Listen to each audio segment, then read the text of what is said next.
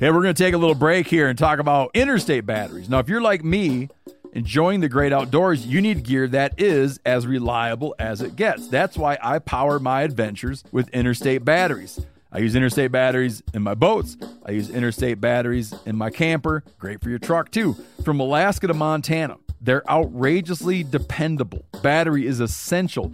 With over 150,000 dealer locations, finding one is easy. For all your vehicles, land or sea, choose Interstate. Head to interstatebatteries.com and find your power today. Maui Nui is on a mission to help balance axis deer populations for the good of our environment, communities, and food systems on the island of Maui. They've shared over 126,000 pounds of nutrient-dense protein with the Maui community. Secure your spot now. Become a snack subscriber and join in helping to build more resilient food and ecosystems on Maui. Visit MauiNuiVenison.com. That's MAUINUI venison.com and use promo code BEAR for 20% off your first order. Outdoor adventure won't wait for engine problems. Things like hard starts, rough performance, and lost fuel economy are often caused by fuel gum and varnish buildup. Seafoam can help your engine run better and last longer. Simply pour a can in your gas tank. Hunters and anglers rely on Seafoam to keep their engines running the way it should the entire season. Pick up a can of Seafoam today at your local auto parts store or visit seafoamworks.com to learn more.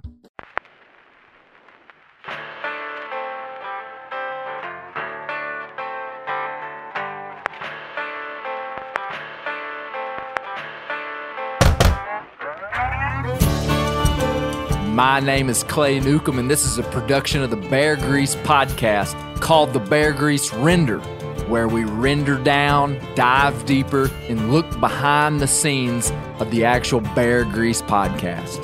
Presented by FHF Gear, American-made, purpose-built hunting and fishing gear that's designed to be as rugged as the places we explore. I think fly fishing is real pretty to watch. Fly fishing is captivating. It is. You guys are missing out. It is really pretty to watch. I feel like you're a liar, Clay Newcomb. Yeah, Why? it's beautiful. Because I can't tell you how many times I've heard you say, you know what I'm really drawn to is people who have a passion for something, have an identity. And I talk about fly fishing all the time on this show, and you just blow over it like it's not even a thing. Wrong passion. Apparently, you're attracted to people who have passion that you like. It's really cute when people like fly fishing. I think it's really cute. Yeah, whatever. That's why people say they can't do it, Josh. No, Josh. No, I respect your passion for fly fishing. Absolutely. Now, does that mean that I want to talk about it all the time? You should. I want to hear you talk about it. He wants you to talk about it. I'll let you talk about fly fishing as much as you want. In my car, driving home from the render. What would you say about fly fishing? I would tell Let's you all just say about you it. had the floor. Yes. Yeah, let's just What say. would you say? I would talk about, first of all, the places that fly fishing takes you is one of the things that I like the best about it. I like that. The beautiful locations, environments that you get to.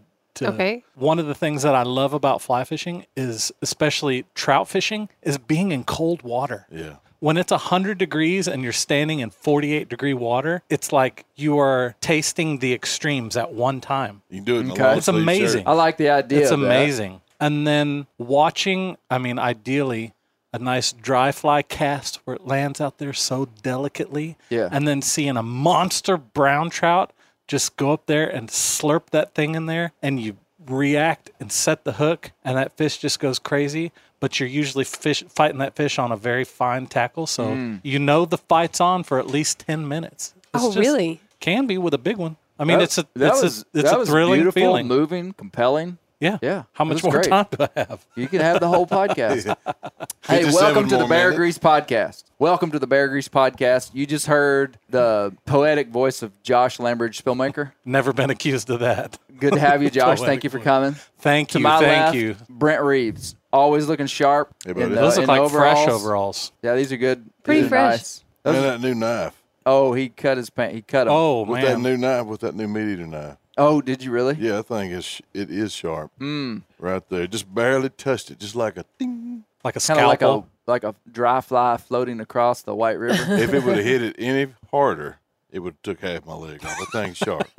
I'll be darned. Yeah. To your left, Isaac Neal, Yes, producer, assistant producer of the Bear Grease to the podcast. regional Assistant producer. to the regional. Yeah. I commented on Isaac's attire when he walked in. I was really proud of him. Yeah. He really looks like a redneck. I Yeah. got so ashamed and embarrassed of Your foot gear. no, the tattoos. Oh. I had to cover them up. I scheduled a laser You know tattoo what? removal. I forgot you didn't have tattoos. Well, just to paint a picture, I got some nice boot cut jeans on, a pair of cowboy boots. Yeah. Yeah. And how would you And describe your shirt? A camo hat. This is like a It's vague Hawaiian. It's kind of Vague Hawaiian. yeah. That's good, It's Brent. kind Subtle- of in the vein subtle of Hawaiian. like Willie Nelson, kind of like redneck, Yeah. kind of hippie. Yeah, yeah. And then Isaac's got hair down to his navel. To Isaac's left. You don't have to exaggerate that. To Isaac's left, my lovely wife, Misty Newcomb. Hello. Misty, thank you for joining us. Thanks so much, Clay. It's so really great to be appreciate here. it. It's really a big deal. I don't know if y'all realize what a big deal it is to have Misty. This is a very busy woman. I mean, she's like so scheduling these things in, like negotiating with other people about this time. Do you So- have her people? Your people call her people? I can't. I don't even talk to her. I talk to her people. But it's like what's great is we live in this like isolated world of social media where you're a big deal, right? And she's your wife, but like in the real world where things actually happen. You're Misty Newcomb's husband. Hey, we were trying to film a little short Just depends clip on what context of you're in. making gravy, and there's people knocking on the door, and Clay's looking out the window. He goes, "There's a delivery truck out here. I wonder what that is." They leave, and we start filming again. And Isaac's like, "Here comes another truck, another guy. There's a bigger delivery truck." Clay says, "We got to take a break. I got to find Misty. I don't know what's going on here." Turns out there was a wedding at her There was a house. wedding coming. So, Misty, thank you for taking Good to time be out here. of your schedule. And then Gary Newcomb, whose schedule is just wide open since about 2012. Correct. And good to have you, Dad. Hey, thank you. Thanks for coming up. Yeah, enjoy it. Gary Newcomb is the most preppy dressed of us all. Looks like he's going golfing. Yeah. I mean, it's, a little embarrassing, but it's all right. That he's going golfing, or that he's better all dressed. of the above. All of the above. I'm kidding, Dad. He's a Renaissance know. man. He's a Renaissance man. Yeah. So, great, man. And then Who else? That's us. That's all. All right, introduce him I have first. to go first. because of the fly fishing. Yeah, that was just like a little bonus About deal. time. We're going to cut that out. So, Isaac, cut out Josh's So you little- better circle back to Josh. and Josh. in case it gets and cut out, Josh. Josh Lambridge. Yeah. Hey, I was in the Pacific Northwest this last week, and people they started talking about the land bridge that people walked, that they said, they theorize The it's Bering the Land Bridge. first. Right. Anyway, and I was like, oh, I know all about the land bridge. My friend's mustache looks like. Do you know that I was born in the Pacific Northwest also? I knew you had some ties there. I actually was trying to figure that Seattle, out. Washington. I didn't know Wow. that. Almost accidentally.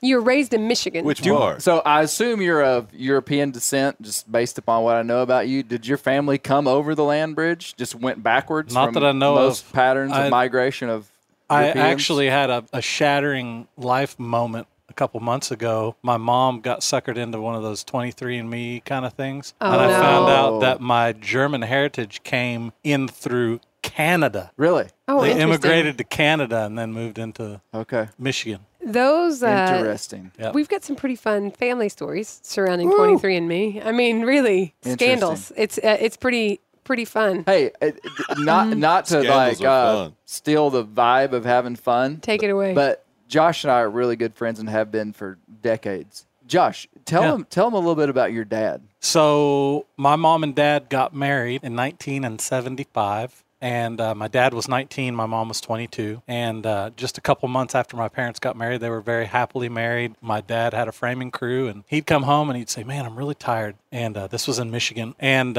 he'd come home, fall asleep in the bathtub. I mean, just at 19, 20 years old. Well, he went to the doctor and found out. And your mom was like, "What's Yeah, she was like, what's going on? Seems like you're in the prime of your life. They did some blood work and found out that he had some very extremely low hemoglobin levels. Come to find out, he had a very rare disease called aplastic anemia, and the only cure was a bone marrow transplant, there were 2 research centers in the United States that were doing research on bone marrow transplants, one of which was in Seattle. okay. And so my parents actually, they called and said, if you want a bone marrow transplant, be here on Monday. And it was a Friday. Really? Oh, So wow. my parents literally packed up in 2 days and moved to Seattle. And my dad had experimental chemotherapy and a bone marrow transplant. His sister was a donor. And right after I was born while they were there. 3 weeks later, we left and went back to Michigan. And my dad got home, and one of the things he loved to do was water ski. And he just begged my mom. He said, man, I feel really good. I really want to go water skiing. And she said, I don't want you to do it. So he's 20 years old. He decides to do it. Catches a cold. What aplastic anemia does is it destroys you can't produce white blood cells anymore. So Right. you have a very compromised immune system. And he caught a cold. It turned to pneumonia. Ended up in the hospital. The doctor said the family needs to come down here and say your goodbyes. A couple days later, he's better. And he seemed to make a rebound there. A couple weeks later, he got sick, turned to pneumonia. Same scenario. Come down, say your goodbyes. He's not going to make it. And my mom actually, I found going through some old stuff from my dad, I actually found a journal of my mom's. And my mom prayed, and she said, Lord, by my anniversary, make me a widow or make me a wife. Either heal him or take him, because this up and down is too much for me. And he actually passed away 4 days before their first anniversary. Wow. And so I was raised by a single mom till I was almost 12. And but I tell you what, we've talked about my mom on this podcast Yeah. before. She's an incredible woman. She really is. Strong, determined, hardworking. I learned an incredible work ethic from my mom. The hostess with the mostest. True. And man, it's shaped who I am to this day. And I'm real grateful for what my mom invested in me as a child. Awesome. I've always loved that story. You know, I was really impacted, and I don't want to jump ahead too fast, but I was really impacted by Mark Kenyon's story about his lucky streak. Oh, Yeah. About how he, killed the deer, got the job, and then met and got together with his wife. Yeah. Tell you what, that's a pretty good lucky How does that streak right connect there. to you, this? What you're talking about? I'm just talking about the having a godly woman in your life and a good, strong woman. Man, is a pretty awesome thing. Yeah. Those are the things that really matter. Yeah. Yeah. Well, okay. Now we know a little bit more about Josh Thorne. And I like to fly fish. And And he likes to fly fish. It turns out this episode's all about Josh. is it appropriate Finally. to talk about the Just time kidding. Deb Summers saved your life? Oh, wow. Yeah. I mean, is that taking it too far off I mean, the rails? I Because she guess we might as 100% well. did Go save your ahead. life. Yep.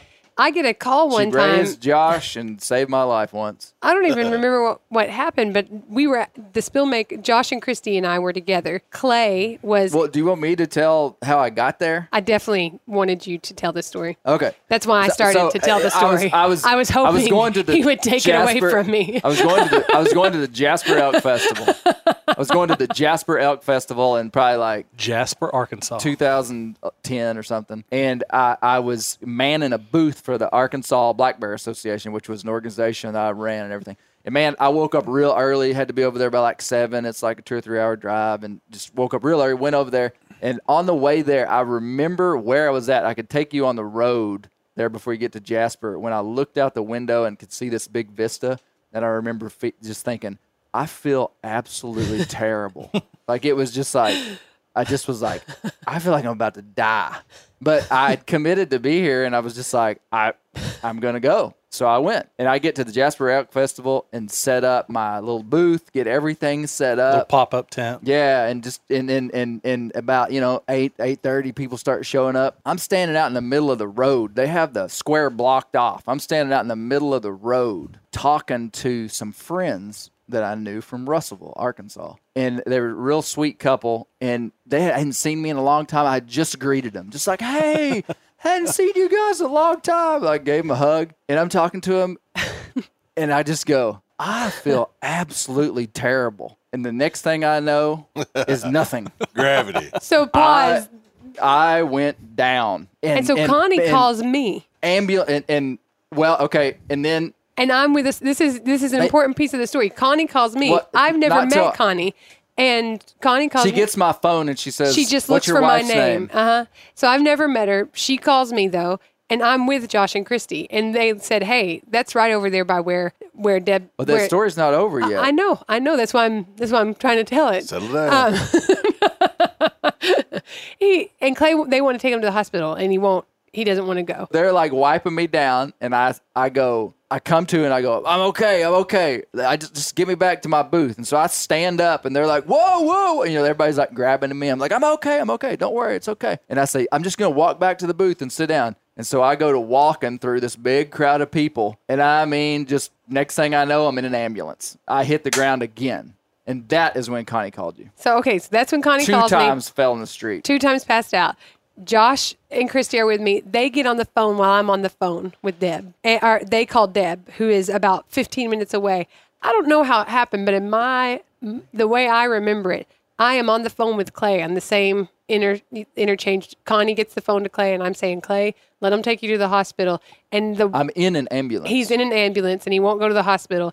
And I don't know what's going on, except for Clay just passed out 2 times. And all of a sudden, the crowd parts. like the Red Sea, and the crowd parts, and Deb Summers has figured out a way to get this. Josh's mom has figured out a way to get her car in the no parking zone.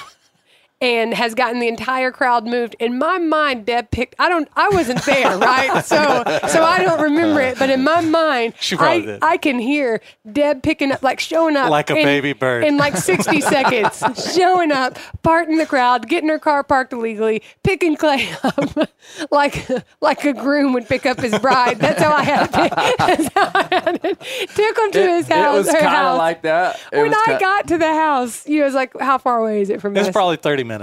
When I got to the house, Deb Clay was eating. He had like a feast in front of him and was laying Velvet. All his favorite movies on VHS. It was hilarious. It was Popsicles. Yes, the whole 9 yards. And that is classic Deb. And to this day. What she did is they put me in an ambulance, and they're like, sir, we're going to take you to the hospital. And I was like, I will not consent to going to the hospital. I'm not going to the hospital. We didn't have health insurance. Yeah. I We're was like, self-employed. yeah. I was like, I'm not going to the hospital. And they're like, sir, are you sure? And I'm like, yes. And they made me sign this paper before I got out of the ambulance. So I got out of the ambulance, and I was like, I'm going to walk to my booth. I get to my booth and sit down, and everybody's like checking on me and stuff. And then Deb walks up, and she doesn't even say hi. She just goes, Clay Newcomb, you get in my van right now. She stuck her finger out. That's what I remember her saying. She said, Clay Newcomb, you get in my van right now. And I just said, yes, ma'am. And I went and got in. She opened up the side door of the minivan, and she had stuff in there. Oh, I'm like sure she did a cold packs and Yeah. food and drinks. Yeah. And she was IV. like, lean that chair back and you sit there. And so we went to her house and just had a great afternoon. Classic Turns Deb. out I had ehrlichiosis. Ah, Do you which know is what a that is? tick-borne. It's the most common Yeah. tick-borne illness in this part of Arkansas. yeah, my dog's good. Brought over by the working dogs from Vietnam. They got it in the jungles of Asia, Really? Gary Newcomb. Huh. Or you may have brought it back. They mailed it over for all here. we know. I Do you have could any ticks on you when you came back Well, from a few. Vietnam? I had a few. No, so all the service dogs that came in from Vietnam, most of them were channeled through Fort Chaffee, and they brought these dogs back. And if you look at a heat map of ehrlichiosis, somebody will fact check me on this, and they'll learn that I'm right. If you look at a heat map of ehrlichiosis in the United States of America, there's like a sunspot about 100 miles in any direction from Fort Chaffee, Fort Smith, Arkansas. Really? Yeah, and it's that's what they say. That's what I was told by a veterinarian who I believe was telling the Not truth. lying to you. Public service announcement. If you have flu-like symptoms in the summer and you are outdoors a lot, it took forever to get an accurate diagnosis of what was going on. And once we did, we were able to move forward. But that was a tough summer. Clay was, sick. It was It bad was sickness. bad. Yeah. Couldn't stand up without passing out type of bad sickness. They gave you antibiotics. Yeah, and it's just standard treatment, but Yeah. pretty much Rocky Mountain spotted fever, Lyme's disease, ehrlichiosis, and now alpha-gal. Alpha-gal. Alpha-gal It's the are worst. the big ones. Yeah, it's Yeah. bad news, man. Yeah. Bad news. I had Rocky Mountain spotted fever. Okay. A guy walked in my office, and he is a friend of mine. He just started telling a story about getting a tick-related disease and how he felt. He just went on. I had 1, 2, 3, 4, 5 things happened. Then I got up, got in my car, drove to the clinic, went in. They gave me this, and this. And so, I mean, like 3 days later, 1 happens, 2 happens, 3 happens. I think, okay, I'm going to the clinic. Like not till after he told you about Yeah, it? I mean, it was just like luck, bad luck, which Yeah. we're going to talk about that. Oh, nice Well, segue, so he- Gary. he Was it tells- good luck that he came into your office? Yeah, because I might have laid there a day or two Yeah. thinking, you know, And 25 years ago, people didn't pay as much attention to tick-borne illness as they do now. I think there was a time period when doctors were just like letting people die for having tick-borne illness. Well, it's a specific test they got to test for because Yeah. my brother had it, and when he was finally diagnosed, I came in from Missouri turkey hunting one year. It's like, man, I feel like terrible. You know, I feel like I've been eaten by a coyote and crapped off a cliff. It is terrible. And he says, you Damn sound, summers come by. he said, no, I wish you had. He said, you sound like you got it, man. You need to go. And they did that specific test, and Yeah. sure enough, that's what I had was like what Gary had, Rocky Mountain spotted fever, and it was tetracycline for breakfast and supper for a week or two, and then it was gone. Yeah. Yeah. We got an accurate diagnosis because someone he was with, and in the woods, he was doing work with, and that guy got a diagnosis, and that's when we called the doctor and said, "Is it possible that this is what Yeah. he's dealing with?" And it was like game changer, but for I don't know how long he would have. And I mean, it was really bad. Do you get cured with medicine, or is it just I think it just Does it kind stay of in dies there? down. I think you'd. Well, I think don't it's know. different I don't for know. some You might because I test hear about positive. people with Lyme's disease, and that seems like a little that longer term. Yeah. It was much longer term than what you had. So, I think this is a good point to get into what I really wanted to talk about today, which is a fishing. pretty serious. It was a pretty unique time for the Bear Grease podcast because we're going to institute something that has been in my heart for a long time, and I believe that this will persist through time and be really important. We're going to institute the Bear Grease Hall of Fame. Ah. An official Bear Grease Hall of Fame.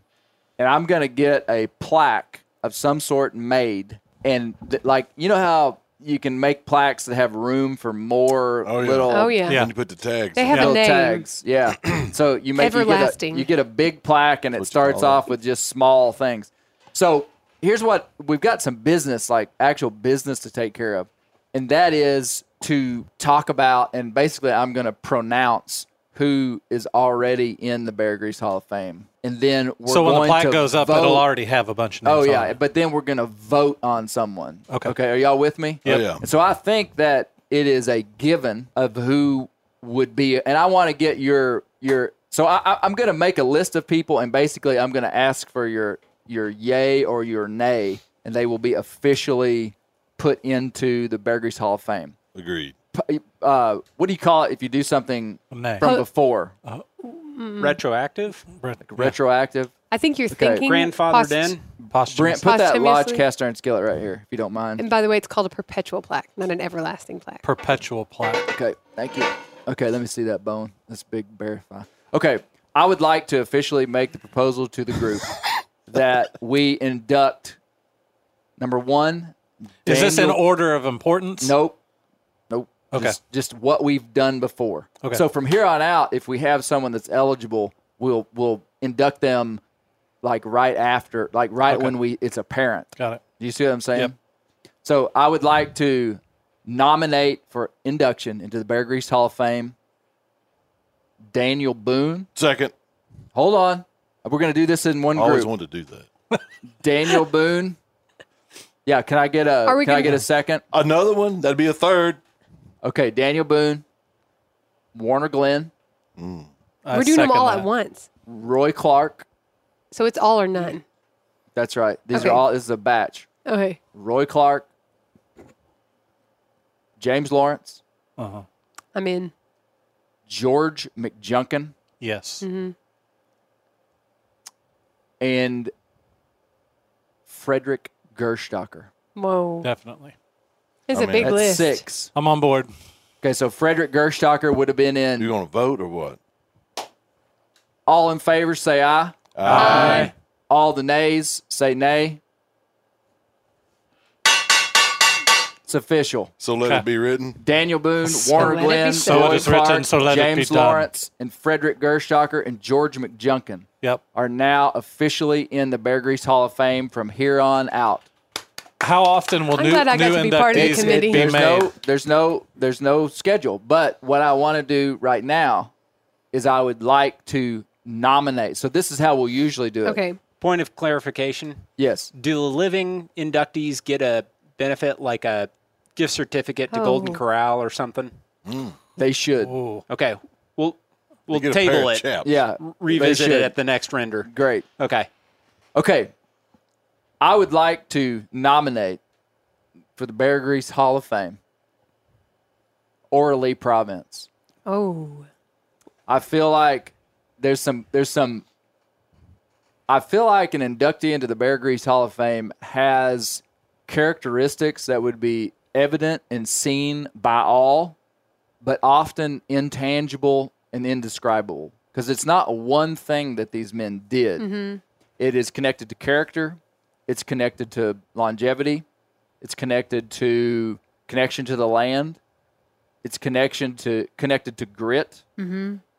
It's connected to humility. You don't come banging on the Lodge cast iron skillet asking to be in the Hall of Fame.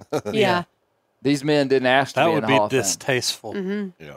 So I feel They like have to embody the values of the Bear Grease podcast. I feel like Orly Province. I mean, just the guy. He's there. Are there any public commentary in support? Would anybody like to make a speech in support of this? Yeah, I think he embodies everything that a lot of people aspire to be. He did something great, and if you'd never know it unless you ask him. Yeah. And then it was probably like pulling teeth. You know, it wasn't like he went into some big, long, elaborate story about how he killed that deer. He just slipping along the bluff and looking down there, and there he was. That's right. Yeah. I second. Second from Brent Reeves.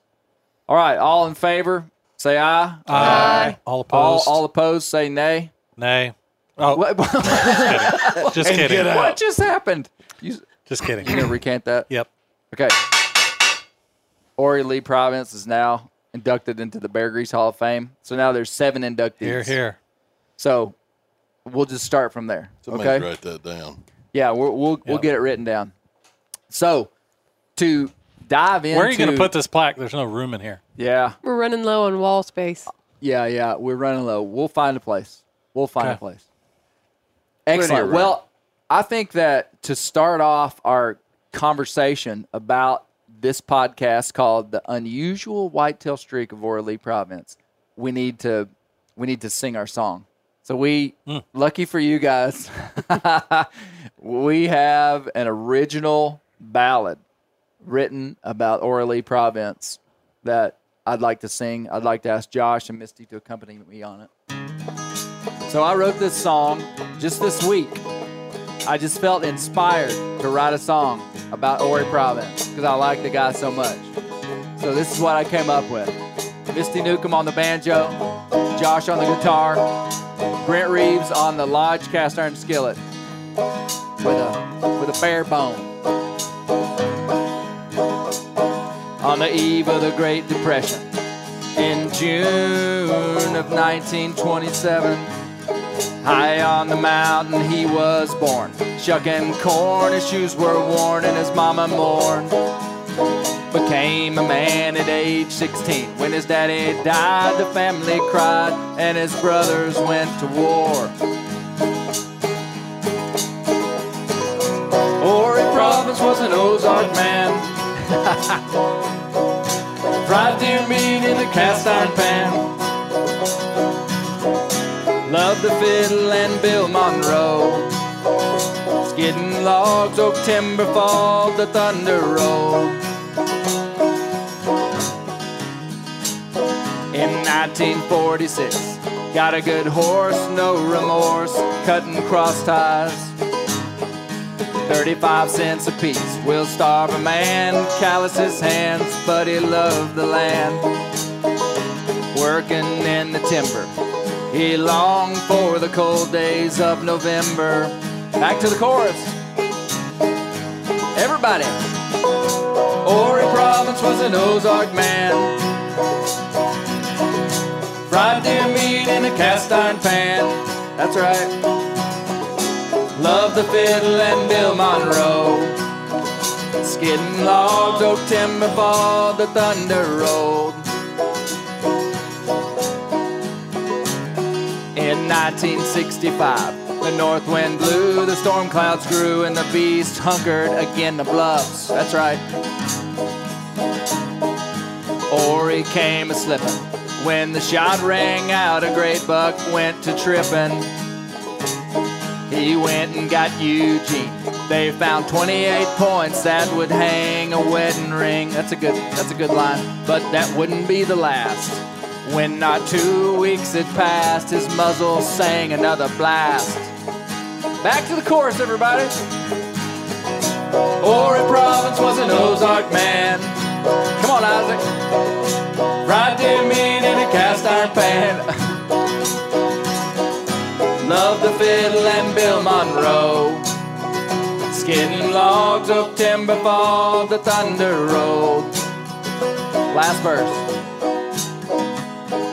Some would say it's luck, but I would say, well, shucks, he's a bluff hunting man. He saw a Drock-tine buck, shot 9 times, blurred the lines, and the big buck fell. He carried 18 points, acorn-fed, limestone bred, and an Ozark legend was born.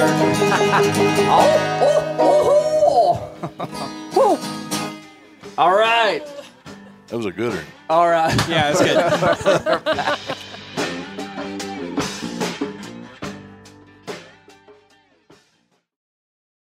Ready to win Mother's Day and cement your reputation as the best gift giver in the family? Give the moms in your life an Aura digital picture frame preloaded with decades of family photos. She'll love looking back on these memories and seeing what you're up to today.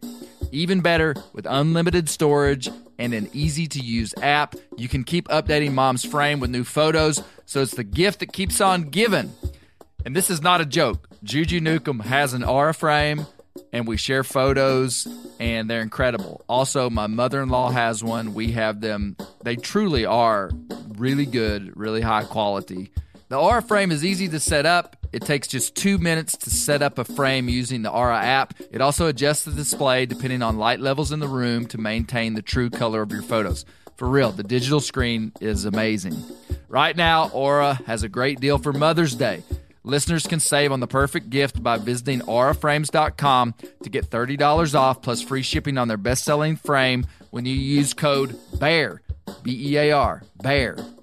That's auraframes.com. Use code BEAR at checkout to save. Terms and conditions apply. Whitetail Institute launched the food plot revolution in 1988 with a concentration on research and real-world testing of forage products specifically for whitetail deer. Whitetail Institute's research and development team of agronomy experts provide effective, personalized service. I've been using Imperial Whitetail Clover for a long time in a food plot back behind my house. In 2007, I killed the biggest buck of my life over an Imperial Whitetail Clover small quarter-acre food plot. Imperial Whitetail Clover is the only clover scientifically developed through years of selective breeding. Clover Extreme genetic stability provides extreme cold tolerance, disease, and drought tolerance. It really does. Clover is coated with Whitetail Institute's Rain Bond, a polymer coating added for enhanced seedling survivability. They have an exclusive offer for Bear Grease listeners, 15% off Imperial Clover when you use the code BEAR at whitetailinstitute.com. That's whitetailinstitute.com and use code BEAR for 15% off. The old-timers say that the turkeys start gobbling when the leaves are as big as squirrels' ears and the red buds start popping. And we're about there. And we are there in the South. The onX Hunt app is one of my most valuable tools in the spring woods. With tools like coniferous versus deciduous tree distribution layer, You can save time by locating edges or transition areas of mixing habitats from home. Find an area like this with water in close proximity, and more than likely, there will be a goblin turkey nearby. Knowing the exact boundaries of private ground ensures I stay on the right side of the fence, but can easily find public ground to go see if I can't strike a gobbler.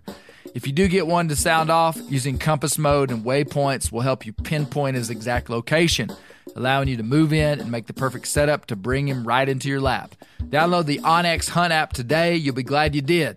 onX has a special offer for you. Use code BEARGREASE to receive 20% off your membership at onxmaps.com/hunt this spring. Hey, just for the world to know, I recognize that I'm not a great singer, so but I just the passion's just too strong to keep it all in. Make a joyful noise. I just gotta let her go. Yep. So yeah, the Ballad of an Ozark Man. There's some good lyrics in there, man. It's good. It tells the It's good. story. Tells the story. It should tell a story. Old Promise was an Ozark man. a good Fried deer song. meat in a cast iron pan. A good song should play a little movie in your head when you're listening to it. Yes, and it should. My favorite verse is he went and got Eugene, and they found 28 points that would hang a wedding ring. I like it. Because the deer actually only officially scored 26 points, 26 scorable points. Mm-hmm. But by hanging Arkansas. a wedding ring on There it, you go. it'll score 28 because that's what Ori Province always said. Yeah. He called it a 28-point buck. Now, the difference is Boone and Crockett recognizes anything over 1 inch. 1 inch. Yep. Well, but listen to this. Uh-huh. Okay. This is where it gets deep Now, and I'm gets listening. real and gets there quick. Is that and this is getting serious quick too. Uh-oh. The dream that I had in 2007, and the picture's right over on that wall. Yeah. I'll put the picture on Instagram. I had a dream that I killed a 24-point buck with a bow. And that year, I killed a buck that by Boone and Crockett standards had 21 points. Yeah. But by hanging a ring, it has 24 points. And that you just have to deal with that if you don't believe it. Do you feel like God is not Boone and Crockett certified? Is that what you're saying? That's not what I'm saying. I'm just saying these are the facts. These are the facts. What did y'all think of the Ora Lee Province story? I love it. What'd you love about it, Misty? Well, I think that I love this story because I remember when it happened. You took Shep with you on that trip, and I think probably the reason I loved it is a little different than the reason all the hunters are, but it's like a personal connection to the story and what that produced. How old was Shep when you took him? He was just Well, a it little was- guy, wasn't he? He was squeaky voice He was little. 11. I think he was 11 years old. Was he only 11? Well, I mean, it was in 2019. I mean, I know almost the exact date. It was Man. March of 2019. He looks so little. Well, in that picture. Yeah, a lot happens. Went from 11 to 14, though. Yeah. Well, he's.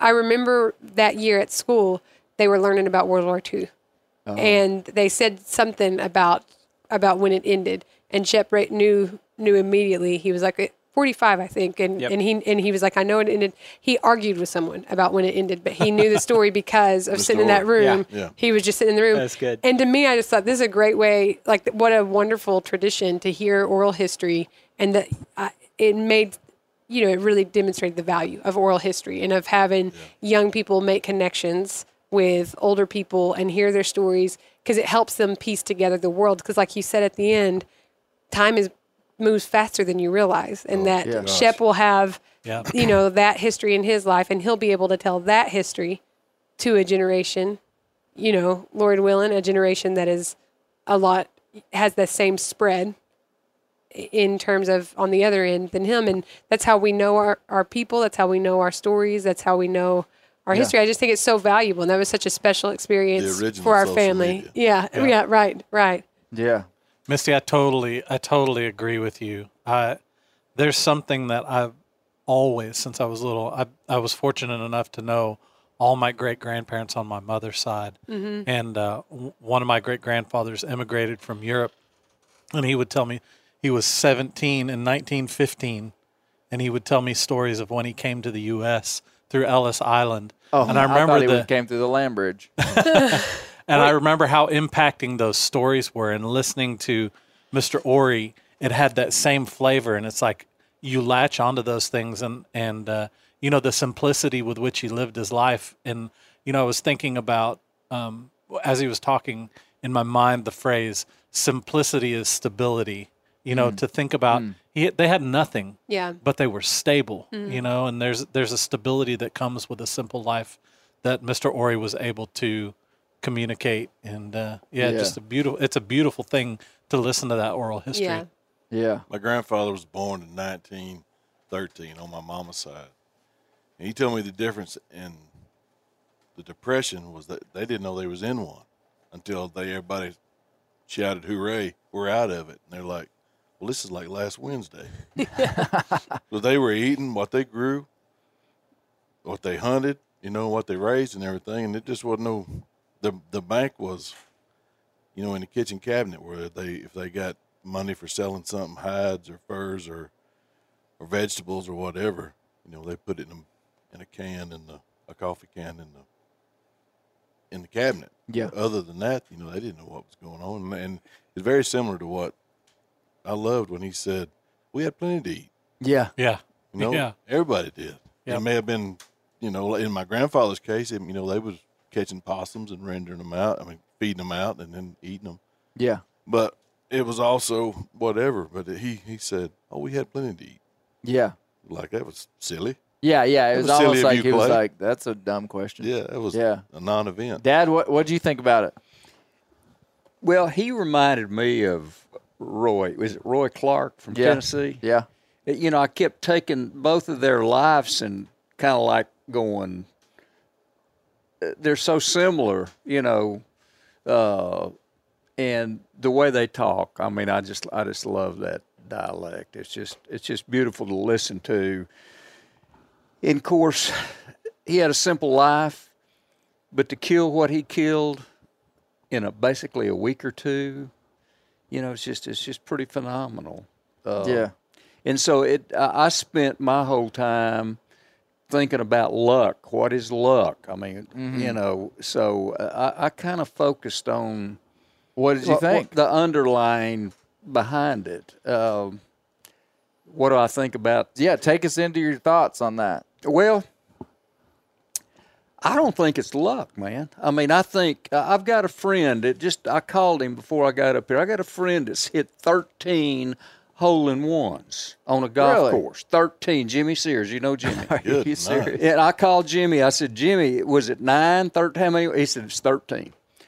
And I said, did you have any streaks where you did 2 or 3 in a row? He said, no, I never did more than 1 in a year. Of course, he's my age. We're the same age. So he's been playing golf a lot of years. And so I said, well, you play 220 times a year.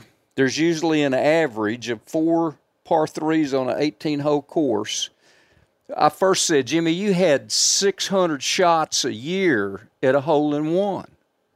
With a par 3? Yeah, and he said, so you're saying only a par 3? Yeah, I mean, you're not going to get a hole-in-one on a par 4 or par 5. Gotcha. He said, no, there's like 4. He said, I had about 800 shots a year to make those.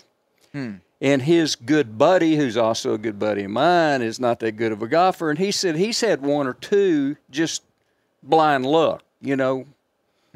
He's not a good golfer. And he still, because he played a lot. But Jimmy plays 220 times a year. So, I mean, if he wasn't good, he probably would have had 3 or 4 hole-in-ones. Well, but he's he's one of the top senior golfers in the state of Arkansas. Yeah, in my opinion. I remember. So relate it to Ori. So Ori, he's in the woods a lot. He's good with his gun. Holy cow, shooting a running buck. Yeah. You got to be kidding me. 9 times. He must have had an AR-15. I mean, one rifle back then was had 9 rounds. I don't know how he loaded. That's just what he told me. You know, I would have never probably shot at the deer. I would have gone, wow, what a buck. You know, I mean, so he had the wherewithal to, I mean. Back in the day, you had to shoot it because you couldn't take a picture of it with your iPhone. So where Jimmy's really good with a club and a ball, you know, Ori's good with a gun. He knows how to hunt. He's in the woods a lot. He's doing all this stuff. He created his own luck. Now, once that opportunity, that's the key thing, is opportunity.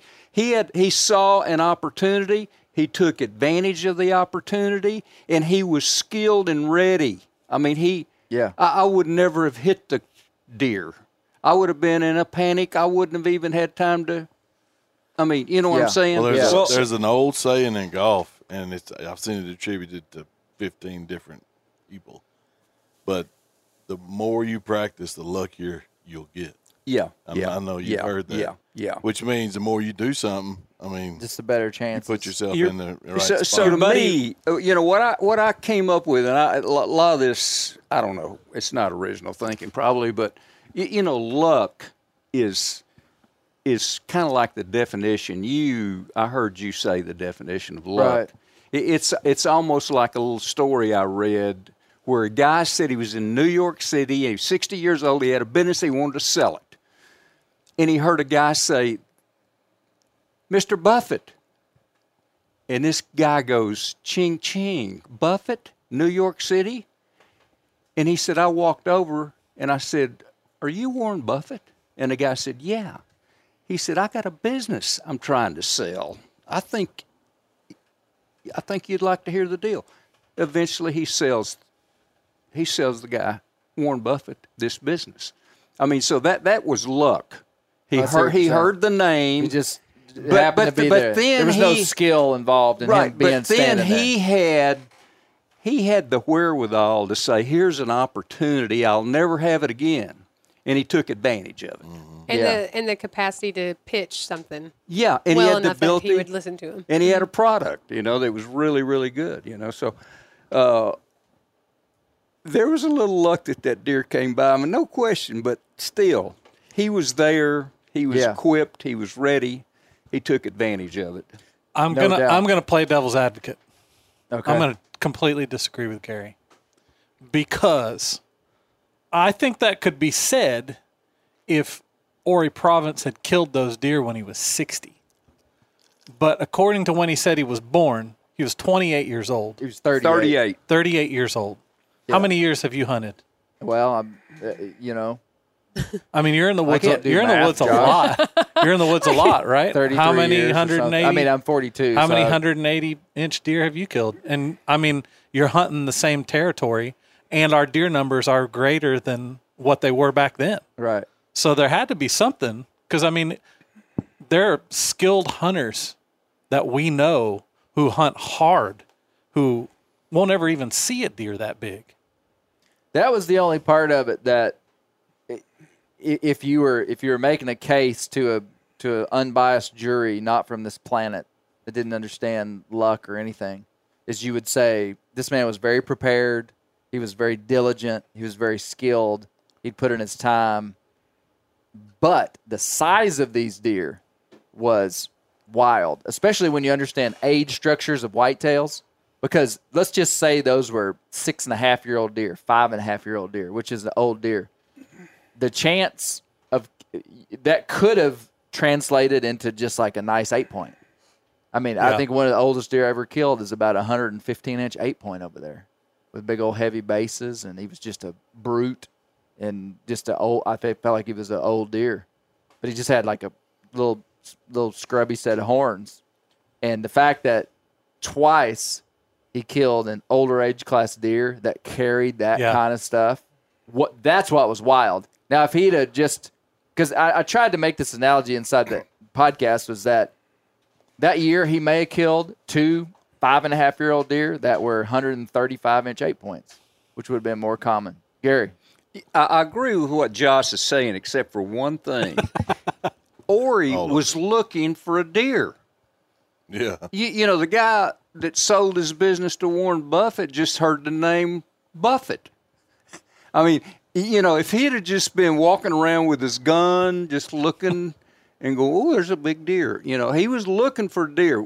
So I more agree with you than some of the stuff I'm saying. But so the fact was he was looking for that deer. Right. I would ask that guy if his name was Jimmy. I think the question that would be your response. That's what I would say. Are you Jimmy? Are you Jimmy? I think the question isn't, was it luck? I think the greater question is, what is luck? Right. You know what I mean? Because and really clearly there was some kind of favor there. The question I use the term luck. Isaac and I talked about this before. I might use the term luck just so people understand what I'm talking about. I really don't believe in luck. I mean, I use that term because we all can identify. When I say luck, you're like, oh, I know what you're talking about. But that was the whole point of my thing is what is luck? And is there, because I tried to make it clear is that there's when you root it down to the very foundational position, there's a split in the road when you start to define luck and its origin. And one is this naturalistic approach that it's just chance, and then the other one would be a supernatural why in the road of there's something outside of this place orchestrating things to happen to people that are beyond their control for a specific reason. I mean, that is by definition providence. Mm-hmm. Okay. That's the difference between providence and luck. Really? Okay. Do you have the definition of providence? See, Yeah. I wouldn't even really have caught that. I take Isaac so much more serious with this outfit on. Without I gotta his stop wearing tattoos. gym shorts and the protective care of a god or of nature as a spiritual power, God or nature as providing protective or spiritual care, timely preparation for future eventualities. Okay. Providence. Yeah. So really that's what we were talking about. It was luck or providence. Yeah. Not province. And then providence. Ori's Chance. last name But was also, you're introducing. Providence. That's why the title works. Now Clay gets it. Province or Isaac. Providence. Now he wishes Got he it. would have gone with it and paid Got it. attention. Well, I didn't text him Hey, back listen, until like 7 p.m., which is after the Isaac deadline anyway. always has like really deep, catchy titles for stuff that I don't get for like a minute or two. And then And it's so- after the deadline. Well, it's after I immediately respond back, I don't get it. And then I realize well, it's really good. There's two styles. It's either that or just like empirically bad. And Yeah. you go like, not that. But Yeah. that inspired the actual title. I'm I'm not a median guy. I'm like one extreme or the other. But I think you kind of actually got three things. You don't just have luck and providence. You've also got this real strong, and Gary's bringing that in, and several of the guys who talked are bringing that in. Also, merit. That Merit. this is just there's it luck. Totally That's- strikes me as a false dichotomy. Yeah, there's three it's- different things that you're really examining Okay. here. Was this luck? Was this the Y'all think we should go back and just erase the podcast? No, but Half this of is it. later. It's okay. We can make it look like an accident. Where's episode 62? Our account got hacked. I'm kidding. Go ahead. Luck, providence, or is this a result of hard work? Total justification. Yeah, is this he because of his hard He work? earned it. He Right. was Yeah. there. Yeah, there you and go. And so it was merit. And I think that is the narrative that fits best inside of the American psyche. That's kind of more how we think about the world. That's Like what he us paid Americans- his dues, He and paid so he his had dues. this one Yeah. coming. Because of his hard work, this happened. Yeah. That's our rugged individualistic value system. Is that Right. people get what they reap what they sow, and he did good things, and he's Right. reaping the benefit of it. Yeah. And so that's this like third thing over here, and I think what you're talking about with like that buck right there, the biggest one you ever killed, that was not merit. There was Right. something way more to it than Right. that. Well, And so you're seeing it through that lens. And I think there's other cultures who would definitely not ever think that they would never put merit in there as a piece of this is why this happened. They would always see it as providence. yeah. But I think D, it's all of the above. it's fundamentally both, because if you had that dream but you had never shot a bow, Right. like Right. that's nothing, right? Pause. Or Would like, he have had the dream if he never shot a bow? Oh no. Oh, God. We got a real dadgummit. We got a real Schrodinger's buck over Oh here. man, Oh, I Isaac. don't even know what that means. Hold Anyway, on there, cowboy boots. I put on my cowboy boots, and all of a sudden I've got $1 million words. No, but seriously, like a great example is like if Ori Providence was born 20 years earlier, like what stuck at what like neon words when you were interviewing. He's like, I walk 20, 25 miles a day. you ever walk 20 or 25 miles a day regularly? At gunpoint. Yeah. I can do that, but it is brutal. And so it's like he fundamentally put in some work, right? Yeah. But if he was born 20 years earlier, it wouldn't have mattered if he walked 20 or 25 miles a day because there were no deer. No deer. Literally no deer. It wouldn't have mattered a lick. And so, like, I cannot separate the two. I think that there's providence. Yeah, I don't subscribe to the idea of blind luck. But I wouldn't, that's not a mountain I'd die on. I think there's providence, and then I think there's merit. And I think that he had both of those things going. And that's kind of what I was saying when I said sometimes people want to just grab hold of one thing or the other. Yeah. Just like, Yeah. it's all chance. Yep. It's all chance. There's nothing but chance in the universe. Yeah. Or someone say the other side of it, which would be like every minuscule thing, the Brent's chair just squeaked because, you know, X, Y, and Z. yeah. So it's like there's have every deer that I've killed, have I felt like it was like life-changing, monumental? That wasn't my chair. That was Brent's chair. No. Did Yeah. that deer change my life? Yeah. There's no one on this earth that will ever convince me otherwise. It really did. Yeah. And so was that deer important? Was that deer did something from another place Yeah. I think we need to help talk me about do that that? deer a little bit more. Sure. I think we need to, and I think we need to talk about, especially if you're going to put the picture on Instagram, there's some side text on the picture Yeah, there's a note on there. Do not that we throw probably this need to away. explain. And I will say, when you brought that deer back, Ava, Josh's youngest daughter, was here. Oh yeah, Josh's daughter Forgot was about here. that. And Ava Bear, was here. and I She mean, would have been little. They were there's tiny a picture babies. of her with They me were with that big deer. old fat cheek babies. And we've got pictures of both of those two, Bear Yeah. and Ava, standing over it. They're in their PJs. And their little fat cheeks are just sitting there smiling at it, not having any idea 2007. what it represented to All our right, family. give us the story. Wait a minute. Well, On the deer. He kind of told you well, on no. the. You were going to say Well, I was just saying. I think that you're kind of bringing that in, and I thought the way you brought that in at the end was sort of underwhelming. It was kind of a big, huge deal. I thought. I mean, maybe it's because of the impact it's had on us, but I thought it was a little bit.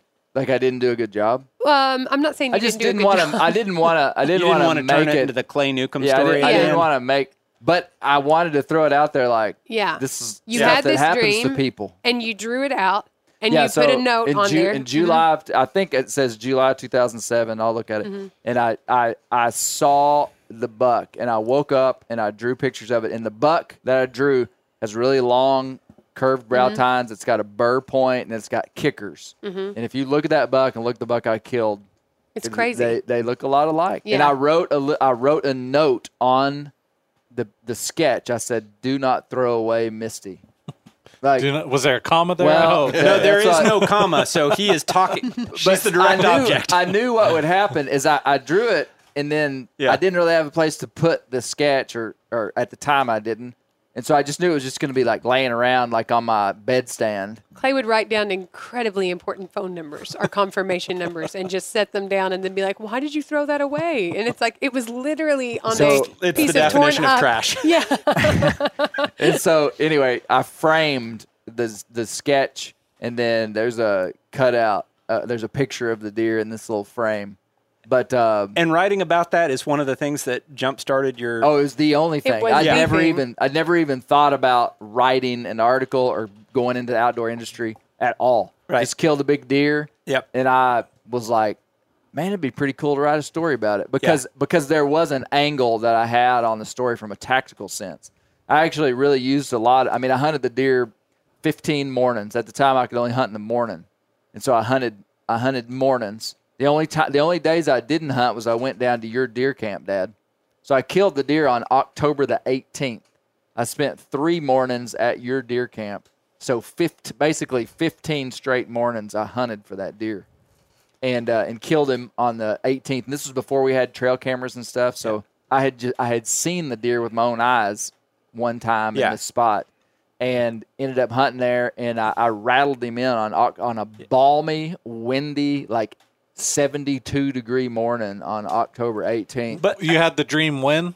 July of 2007, killed So it in 3 months October in before. 2007. And the thing is, it's like, you know, like you can say, I'm not trying to make the dichotomy here, but like to illustrate the point that it's both is like you hunted 15 straight mornings.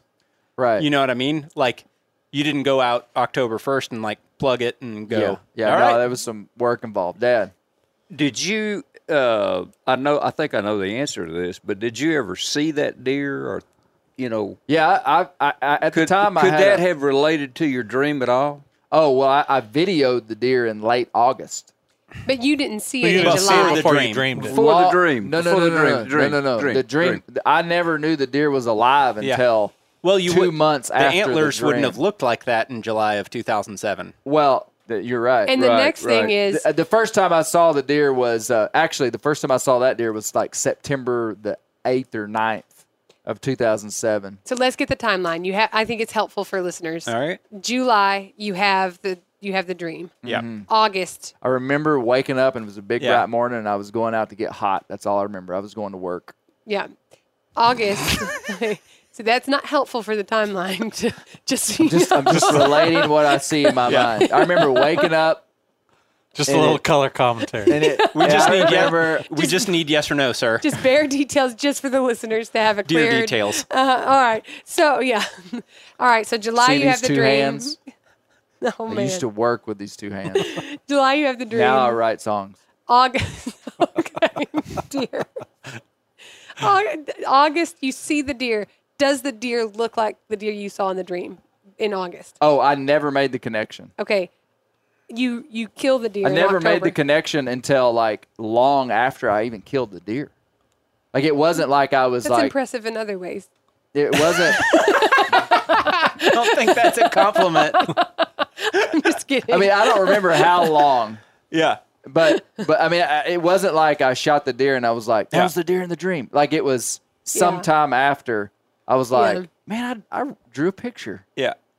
I mean, it was that, like I almost didn't draw the picture. Yeah. It wasn't like I was like, I'm going to kill a deer this year. Yeah. It was just like I had a dream. It was really clear, vivid, impacting. you felt like it was significant when you woke up. Yeah, yeah. I remember more about the dream. I Significant- could tell. I remember more about the dream too. Yeah. Because I remember you talking to me Yeah. about it. Because I was like, "What's And- this?" And Misty, don't throw away.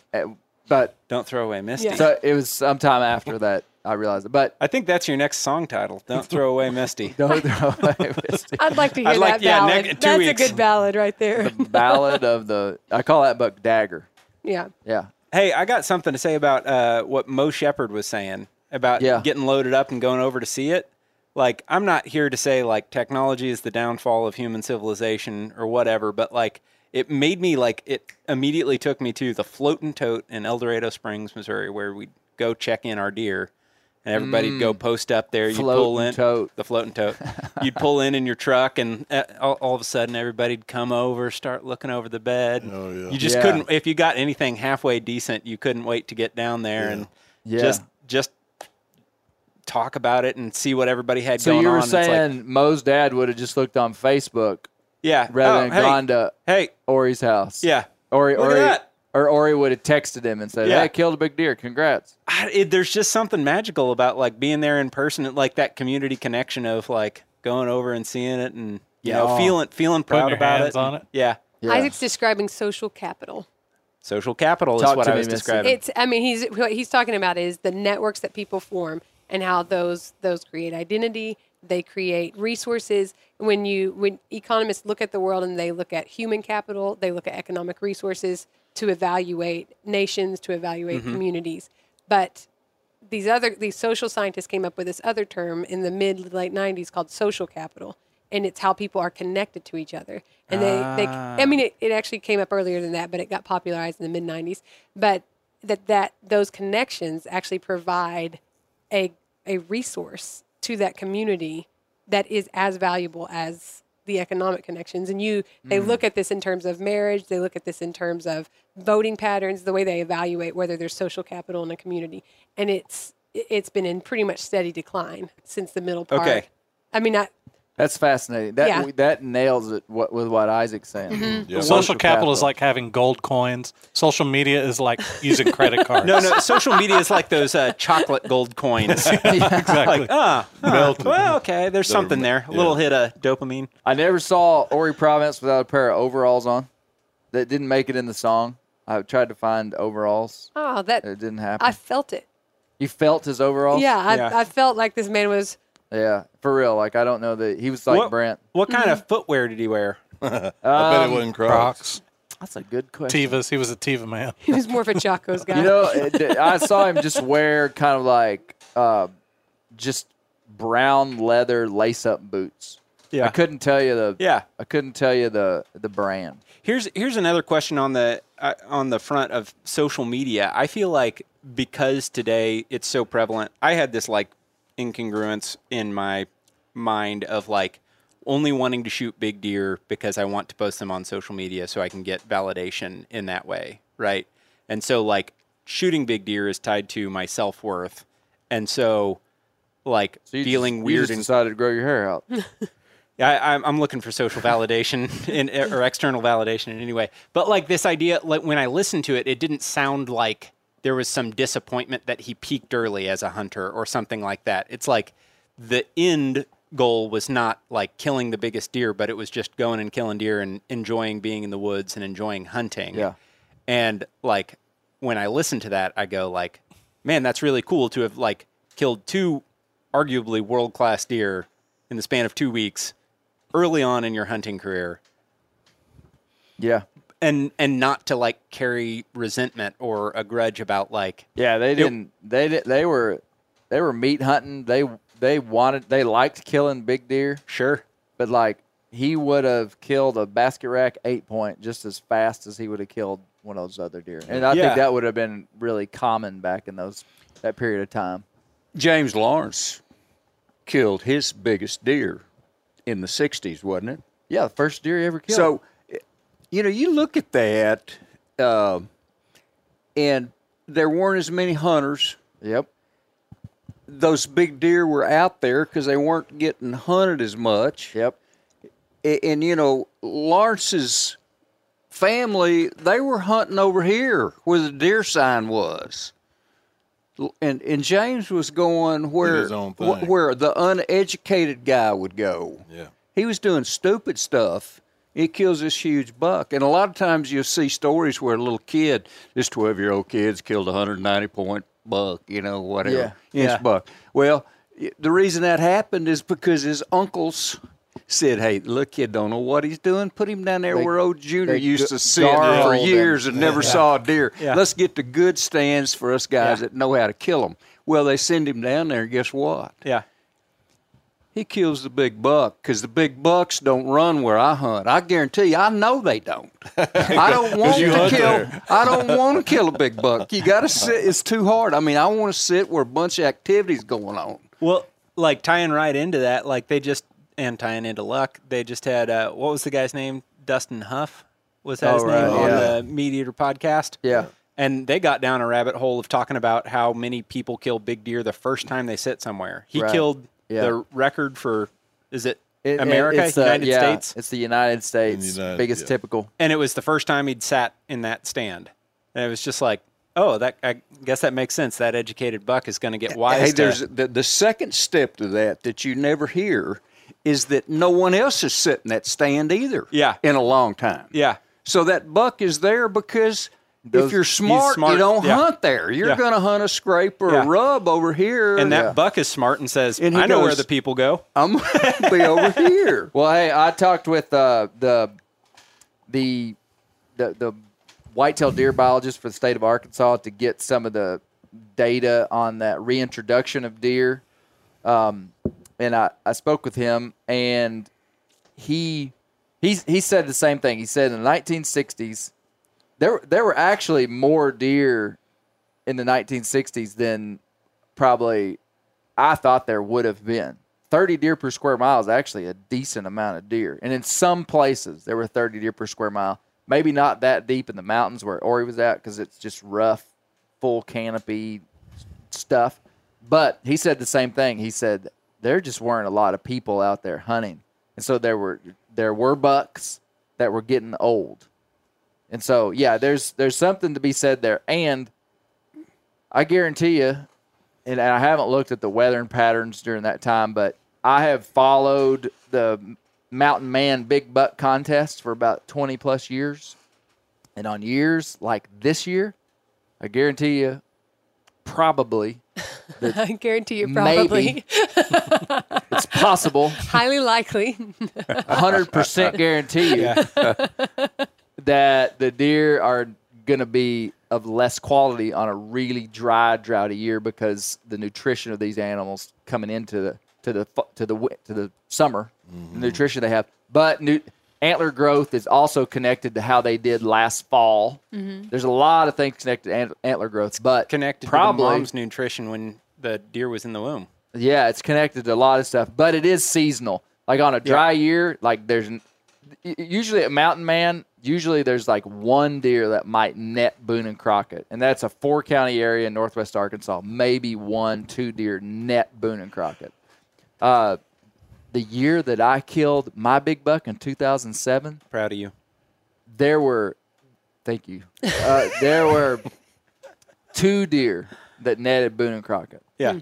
That hung on the wall because I took my buck to the Mountain Man Big Buck contest. Yeah, you did. Of course I did. Absolutely. Yeah. Hey, in 1960, those deer weren't near as smart as they are now. Right, not as much pressure. I mean, I believe these that. deer just said, okay, I'm going to walk below this bluff. This is a cool way to walk. Well, they're not going to do that today.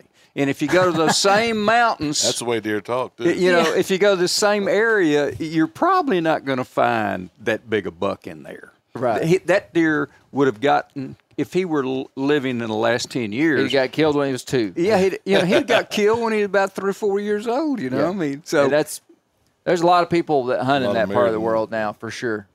Yeah. So luck, I still don't really understand the luck part, but he was a little lucky. But Well, and he was good. Mo Shepherd, who is today one of the best deer hunters I know for that part of the world, just big woods, deep public land hunting.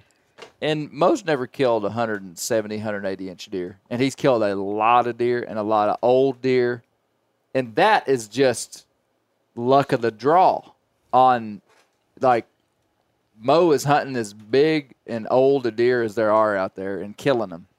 And they usually have about 130, 140-inch racks. The odd one's going to be up in the 150s. And that's just pretty standard. And there are these outliers that do happen. And, it's pretty unique.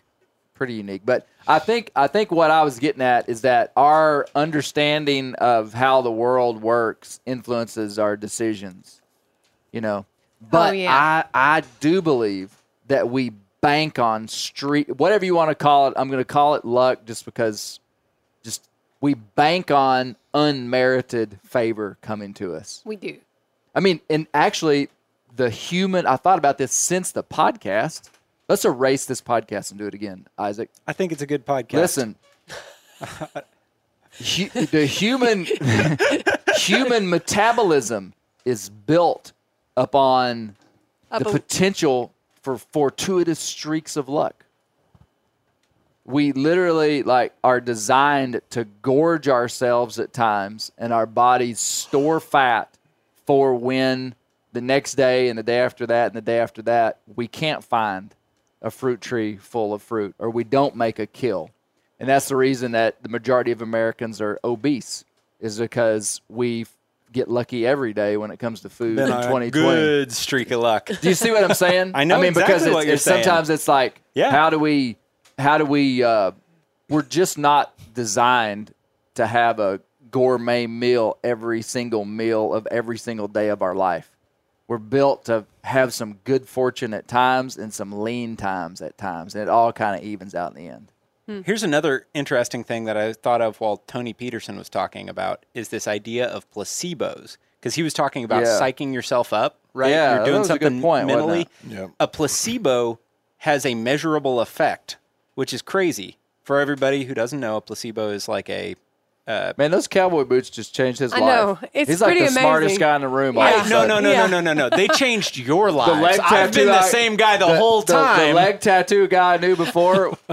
I've he been the didn't same have guy much the to whole say. time. You just were casting aspersions on me because of my appearance. I don't even know where Here's this the deal. is. It's, a placebo is like a I don't know how to define It's it. the control in It's its a sugar it's a pill. control. And so, like, it has a measurable effect. So you can be given a non-medication, and it makes you better potentially. Given a sugar pill Yeah. instead of actual medication. And what's even And you get better. And you get better still. And yeah. what's crazier than that is it is also a measurable effect if you know it's a placebo, Even which if you is like know. mind-boggling. I don't know what to what degree it is, but it's just like the human brain has, or the human body, or the human spirit, or whatever it is, has an amazing ability to impact real outcomes. That's good. That's good, Isaac. Yeah. One day, Hey, you, I did it. One day you may Hey, run this podcast. You keep, I did you it keep this wearing year. those cowboy boots. I did it this year. I posted on social media, felt cute, might kill a big deer later. What did I do? Kill the big one. 30 minutes later, I killed Yeah. a gross 161. That's a big deer. 8 point. One Wow. day they may do a story about your One streak day of they luck. may induct me into you the might Bear be Grease in the Hall Bear of Grease Fame. Hall of Fame. Yeah. Wait, is Clay getting inducted? He's got a lot of years of proven character to I thought it before was he's inducted. interesting, like when I go like hunting or if I go fishing and I like, there's this sense of catching a big fish. I always try to think, well, I'm not going to catch a big fish today, Oh, yes. or I'm not going to kill a deer today. Managing there's almost, expectations. yeah, there's Yep. almost this sense of if I do, it's this bonus. Yeah. I'm going to have a good time. And if I don't, I won't be Oh, disappointed. Yeah. yeah, Man, I never stepped to the plate. I don't think I ain't fishing hit it out of the park. really? Really. Yeah. Every time. I'm Chris very much life is more. just one crash of expectation after another.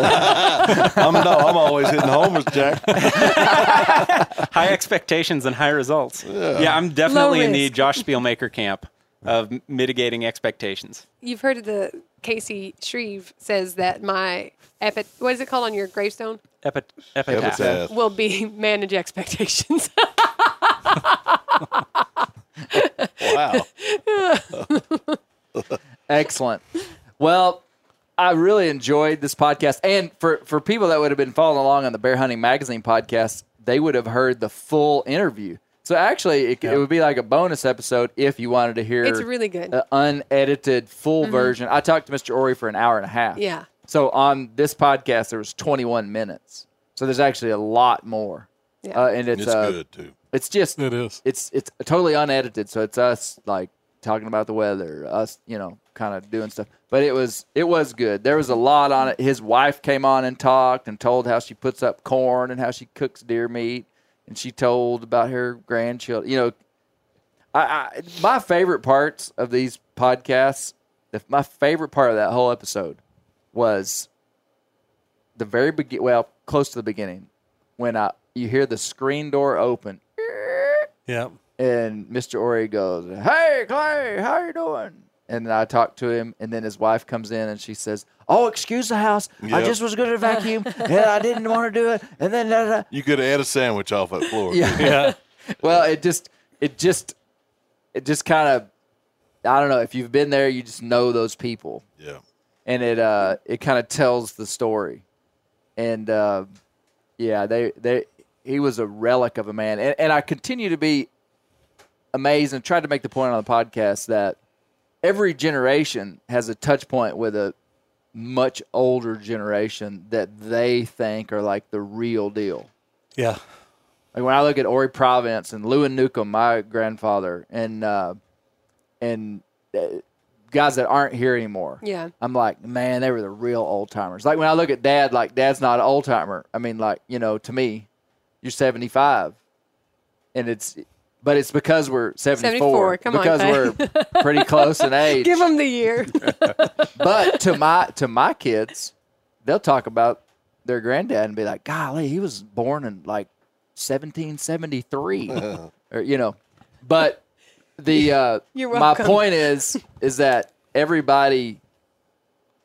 I actually talked to Brooks Blevins about this one time, the Ozark historian, academic guy, Dr. Brooks Blevins, and he said every single generation has, for a period of time, the oldest possible people that they could interact with, and those guys always have something very different and a very different life experience than you, and so they're really intriguing. But there was a time when Ori Province was like on the pop culture cutting edge of time when he was 18 years old, and the old timers to him were born in the 1830s. Right. That was my point inside of that. It's kind of mind-boggling. And Daniel Boone would have one time just been like the dude driving down the road, driving a, 2019 Chevy Silverado 4-wheel drive with a couple mules in the back. He just would have been like a normal guy. Yeah. And he would have interacted with people Because most normal people normal people carry don't have around mules. mules with in a the stock back of their... with a stock trailer in the back, no trailer. That's where I'm headed. Point being, you can't imagine Daniel Boone looking back in history and going, "Man, the old timers." But he was just did. like us, Yeah. just like us. Daniel Boone was like 2 people back, 3 people back. I mean, he's not that Yeah. far. Lincoln is not that far back from us, Right. really. Right. You go back to Jesus Christ, 20 people. I mean, I figured it before. When you were a Right. kid, we probably talked about it. Yeah. You just go back. I had an old buddy that was in his 90s, and I'm thinking, okay, he's born here. If he knew somebody back, Yeah. and you start tumbling that back, and I mean, it's really Lincoln and I are about the same age. Yeah. You get to In thinking the big, about in the it. big picture, Yeah. for real. The last Yeah. the last widow of a Civil War veteran died in 2020. What? What? Yeah. At 101. Oh. She got married when she was young and he was old, old. and then she lived to 101. Wow. Put that in your pipe and smoke it. Isaac's one day gonna run Bear Grease. I He's hope y'all running it like now. this. They know voice. because she was still drawing his pension, which was like $7 or something like that. Wow. In Confederate dollars? Man, I hope not. I'm just Crypto. trying to figure There's a It was in crypto. crypto. I don't buy it. You don't buy one. The last Come on, widow. Isaac. Yep. Don't 18 doubt Isaac Neal. So what year did they get married? No, I She, read that. at I know what age he's talking 17, married 93-year-old widower James Bolin. Pause. Oh, she was digging for that money. She married him not during the Civil War. No. She married He him. was- she was a Civil War veteran. Okay. we 'Cause I was like, call her a gold digger. That's fascinating. We need to do a In 2020? podcast. 2020, December 16th. Wow. Marshfield, Missouri. Whoa. Are you serious? people That's where, are- That's that's right where my by wife's from. No That's way. right by Yeah. Springfield. That's unfortunate that there weren't some conversations there. Look. Wow. That was a great Lost place to opportunity. end, That's Isaac. a new You tattoo really- right there. Yeah. Queen Hey, of Isaac. Marshfield. Would you be interested in getting a back tattoo of the Bear Grease Hall of Fame members? Oh, there's whoa. There's our perpetual plaque. Every You'd have to come in here I'll take it. shirtless. Yeah, I'll take it under consideration. every time, Are you every gonna have time to- we You add better someone see to how it, this works he out, has man. to get a tattoo. What if you got the tattoos and I was like, man, Isaac, you're fired. Yeah, we might need a longer contract. Would you have to have something removed to put it on there? No. I got plenty of real estate. I think he should maybe legs. They're full, Misty. Well, I mean, he could remove stuff, but Back that to the legs. just keep that way. You could just Ooh, keep I like Like adding. one list. Yeah, one list. It could be But small. you could Yeah. have it drawn like a scroll. Yeah, Whoa. That'd be awesome. and I could be holding it like this, yeah, full size. looking. You should get a life-size wow, tattoo hey, of okay, Clay, only guys. bigger. Fantastic. I love. There's some podcasts that just hit home for me. This one did. I liked it. Aside from all the whitetail tactic stuff we talked about, which I mean, the main part that really hit home was the Ori stuff. But having Mark Kenyon and Tony Peterson, those guys are good, man. They really are. They're colleagues of mine at Meat Eater, hunted with them. They're really good. And I did mention that this fall you'll get to see me and Mark Kenyon hunting public land in Arkansas, big mountain country on a backcountry mule type hunt, which is pretty cool because that's kind of the way. I mean, it's same part of the world Ori was in, and so yeah, you can check that out. Cool. But, Dad, closing thoughts? Just very interesting. Enjoyed it. I'm still looking for some luck to come my way. Still waiting on that streak. Oh well, that's all. Keep the wild places wild.